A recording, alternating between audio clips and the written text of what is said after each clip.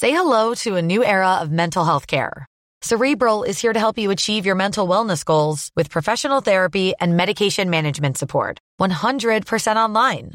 You'll experience the all-new Cerebral Way, an innovative approach to mental wellness designed around you. You'll get a personalized treatment plan from a therapist, prescriber, or both in a safe and judgment-free space. Your Cerebral therapist or prescriber will outline a customized plan with clear milestones along the way, so you can get to feeling your best. With Cerebral, you're not alone in your mental health journey. We're here to empower you to live a fulfilling life. So take that first step towards a brighter future and sign up today at Cerebral.com/podcast and use code ACAST to get 15% off your first month. Offer only valid on monthly plans. Other exclusions may apply. Offer ends July 31st, 2024. See site for details. Kei te whakarongo mai koe ki tō tātou au huri. He hotaka e pana ki tō tātou au whānui. This is Our Changing World on RNZ National, and now solar weather and geomagnetic storms.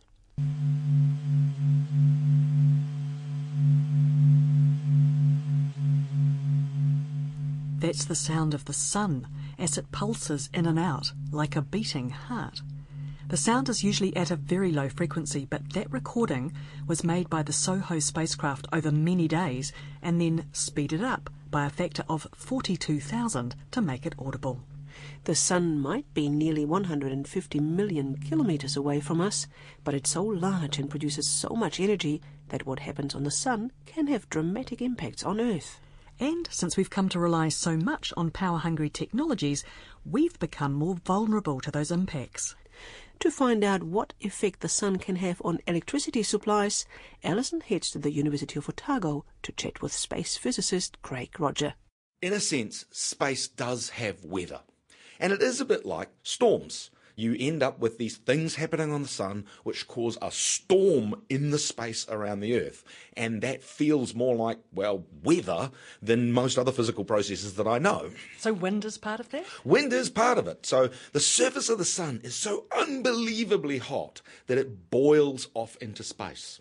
And so there's this gentle breeze coming from the surface of the sun, blowing out in all directions from the sun out into space. And when it gets to Earth, if it's in a normal sort of gentle state, it wafts past us at about 300, 400 kilometres a second. So that gentle breeze that normally wafts past Earth, as you say, that's not a problem for us. Why is it not a problem? The Earth has a magnetic field. The source of the solar wind is this incredibly hot outer atmosphere of the sun. That's so hot that the electrons have become removed from the atoms, so it's charged. So the solar wind is charged. So the solar wind flows out, it's carrying the magnetic field of the sun. When the magnetic field of the sun, carried by the solar wind, gets to the Earth, it interacts with the magnetic field of the Earth. And effectively, the magnetic field of the Earth shields us from most of the effects of the solar wind when it's being gentle. And so it just flows around the Earth like if you had a rock in a stream. So you just end up with a flow pattern around the Earth's magnetosphere, it's called. That's the area where the magnetic field of the Earth dominates, magnetosphere. And because of that, for most of the Earth, the solar wind never touches our atmosphere. It's only in the polar regions where the magnetic field opens up and a little bit of solar wind can go down that hole in the North Pole and the South Pole, and that's background aurora. It's the solar wind calming down those field lines, causing a little bit of aurora, the gentle aurora, the background aurora, the stuff that you have to go to the Arctic or the Antarctic to see. And that's the only way it interacts with our atmosphere in quiet conditions. But the impression I get from this is that it's not always quiet. So what happens when it ramps up? Okay, well, again, we have to go back to the sun. So the sun is a gigantic ball of burning gas, and it's spinning. So you've got this really, really hot spinning object which has a magnetic field embedded in it. And because it's spinning and it's a ball of gas, it turns out that the equatorial regions, the regions in the middle of the sun, don't have to spin at the same rate as the polar regions because it's a ball of gas, it's not solid, so it can spin at a different rate. That causes the magnetic field of the sun to get twisted. Effectively, you can imagine the idea of having a rubber band, and you've got a rubber band and you're just wrapping it around the middle of the sun again and again and again and again, and you're just stretching that rubber band. Now, everybody can see from this analogy that eventually the rubber band is going to decide that it's just had enough. It's not going to be in this state anymore, and it's going to reorganize itself into a less stretched state, a less tense state. So it's a lot like a catapult in that sense. You get the magnetic field reorganizing itself into a better state, and as part of that, a massive amount of energy is released, and it literally takes a chunk of the sun and throws it out into space. That's called a coronal mass ejection. Millions of tons of material being blasted out into space. You can imagine it like a pillow. Like it's a 1,000,000-ton sized pillow that's been thrown out from the sun. It's traveling through the magnetic field of the sun that's travelling outwards in the solar wind. And then the question is, where is it going? Maybe it's directed nowhere, and it's just going to sail out, go 100 astronomical units, 100 times the distance between the Earth and the sun, get to the edge of the solar system and just disappear. Maybe it's going to crash into one of the planets, though, and maybe that planet will be us. Could be. It happens. Because it doesn't travel in a straight line, because it's travelling along the magnetic field of the sun, which we can't see, it's actually really hard to work out if it's going to crash into the Earth. You look at the sun and you say, okay, there's a coronal mass ejection. They're not hard to spot, all right? Very hot. So you can see them, take photographs of them? You can. You need to be in space. Looking at the sun, and then you have to deal with the fact that the sun is incredibly bright, and so what you do is you actually black out the sun. So you put a little disc where the sun is, and then you look at the glowing gas around the sun, and then you can see them really, really, really clearly. And you see these blasts coming off the sun in different directions. And sometimes, though, you don't see what seems to be a blast travelling away. You see what they call a full halo. Now, the way I like to describe a full halo is imagine a person with a shotgun. That's the sun, okay? If the person in the shotgun turns to their left and pulls the trigger, you will see a cloud of shot moving away. If they turn to the right and pull the trigger, you'll see a cloud of shot moving away. If they pointed at you and pull the trigger, briefly, you will see a ring of shot heading towards you. And then, obviously, bad things will happen. Okay, so a full halo event is when these science spacecraft, which are located, say, halfway between the Earth and the sun, are looking at the sun, and instead of seeing this pillow of gas go out into space, they see a full halo coming at them. And so we know it's roughly Earth-directed. And then the question is it actually Earth-directed? And there's a huge amount of research going on into this now. Now, if they hit us, you've got 1,000,000 tons of plasma crashing into the Earth's magnetic field.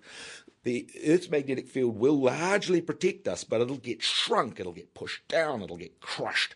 And that process of changing the magnetic field sets up currents, because a changing magnetic field induces currents. That's Faraday's law. And it triggers all sorts of processes in the space around the Earth. And it's those sorts of processes that lead to the interesting part of space weather, the reason why it's worth studying space weather, which is the impact on technology. You know, in the same way that a major hurricane can rip off people's roofs, or can flood roads, or can kill people, you know, implications that we care about. These solar storms, these coronal mass ejections, can cause effects in our technological systems which have an economic, social impact on our lives. Such as, give me an example. Okay, well, one of the classic examples is that satellites can die. Your typical sort of geostationary satellite is roughly $200 to $300 million. In cost to replace. So they're seriously expensive. And these space weather events can cause them to simply die, or maybe to go into an unhappy mode.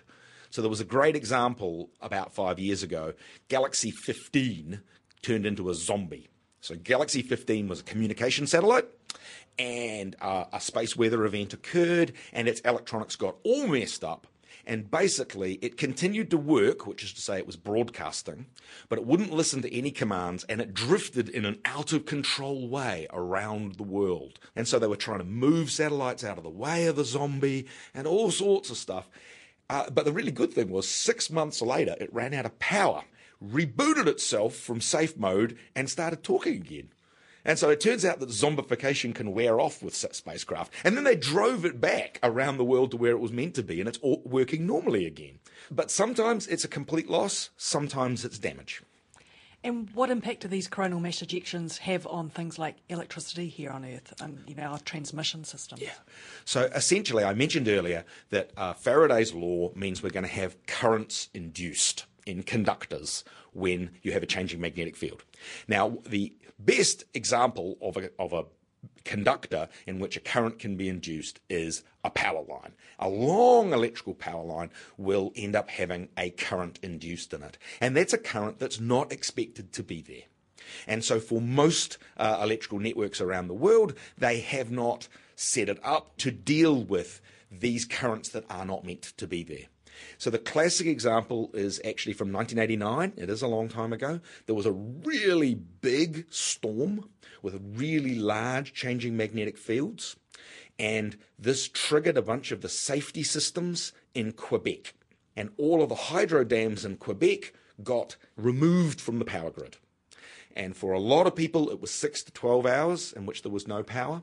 For some people, it was a couple of days in which there was no power. And it turned out it was during a really intense winter, cold period. It was not a good time to have no power. And so that really started to focus people's minds on how this could be an issue. It has happened in New Zealand. In 2001, there was the biggest storm we've had in 15 years. And within seconds of this storm kicking off, there was a transformer in Dunedin, in Halfway Bush, which was knocked out, destroyed. In Christchurch, there was a transformer that tripped at the same time, but it wasn't destroyed. It just had to be pulled out of service at that point. And a few other locations around the South Island were reporting warnings. But there wasn't actually even a power cut because Transpower's got a whole lot of redundancy in the network so that they can do maintenance. What we're interested in is that these solar storms, sometimes they're small. They're just, you just see a little bit of a roar in the sky. Sometimes they're quite big. Sometimes they're as big as the biggest event in 10 years. And sometimes they're bigger still. And what we're just realizing now is that there are these solar storms that are coming along at the 1 in 100 year level-ish. And they're huge, absolutely gigantic. And we're not sure how well our systems will cope with that. And that's where a lot of research is going into now. So the one of the classic events, it was May 1921. There was a gigantic storm. We know about that because there were good magnetic field measurements made in 1921, but the electrical network was nowhere near as complicated as it is now. So we're much more vulnerable now. Effectively, we're much more vulnerable now, exactly. And a small number of years ago, there was a report done by the United States National Academy of Science, and they looked at what would happen to the modern US power grid if a 1921 storm occurred. And they came to the conclusion that roughly 20% of it would be taken out, and it would take perhaps a year to rebuild the electrical network to its former state. And the cost, they're talking somewhere between $0.5 and $3 trillion. So do we have any idea what the comparable risk here in New Zealand would be? I guess we have some rough feeling. In the United Kingdom 2 years ago, the Royal Engineering Society did a report, and they looked at the threat to the UK of a similar sort of storm, and they thought that there probably would be a blackout, and the blackout might last for maybe the whole country for 6 hours, 9 hours, something like that. And then there'd be regions which might have big problems until they could bring some of their spare transformers into play. And they believed they had enough spare transformers that they'd be able to reinstall and bring the network back into action in a couple of months. And it would only be a small regions that had problems for those small number of months. So that actually doesn't sound so bad, really, if you're talking about a 100-year storm. Magnetically, we're more like the UK than we are like the United States. And that's because we're further south? Because we're closer to the poles. Yeah. And also we're an island country. And so that plays a role. And so we're Does the sea make us more vulnerable somehow? The sea changes the way that the currents are going to be flowing around. And knowing what the risk is requires you to look at the nature of the ground, the nature of the sea around the ground, and the specific setup of the electrical network. And so basically, every country is going to be different. So we are now working with some collaborators from Britain and, of course, Transpower. And when I say we, it's the University of Otago and Victoria University in Wellington. We're working with this group of international people and Transpower to go see what the risk is in New Zealand. And that was Craig Rodger from the Physics Department at the University of Otago. That's all for now. For more, check us out on the web, rnz.co.nz/Our Changing World. Mate wā. Botox Cosmetic, out of botulinum toxin A, FDA approved for over 20 years. So, talk to your specialist to see if Botox Cosmetic is right for you. For full prescribing information, including boxed warning, visit BotoxCosmetic.com or call 877-351-0300. Remember to ask for Botox Cosmetic by name. To see for yourself and learn more, visit BotoxCosmetic.com. That's BotoxCosmetic.com.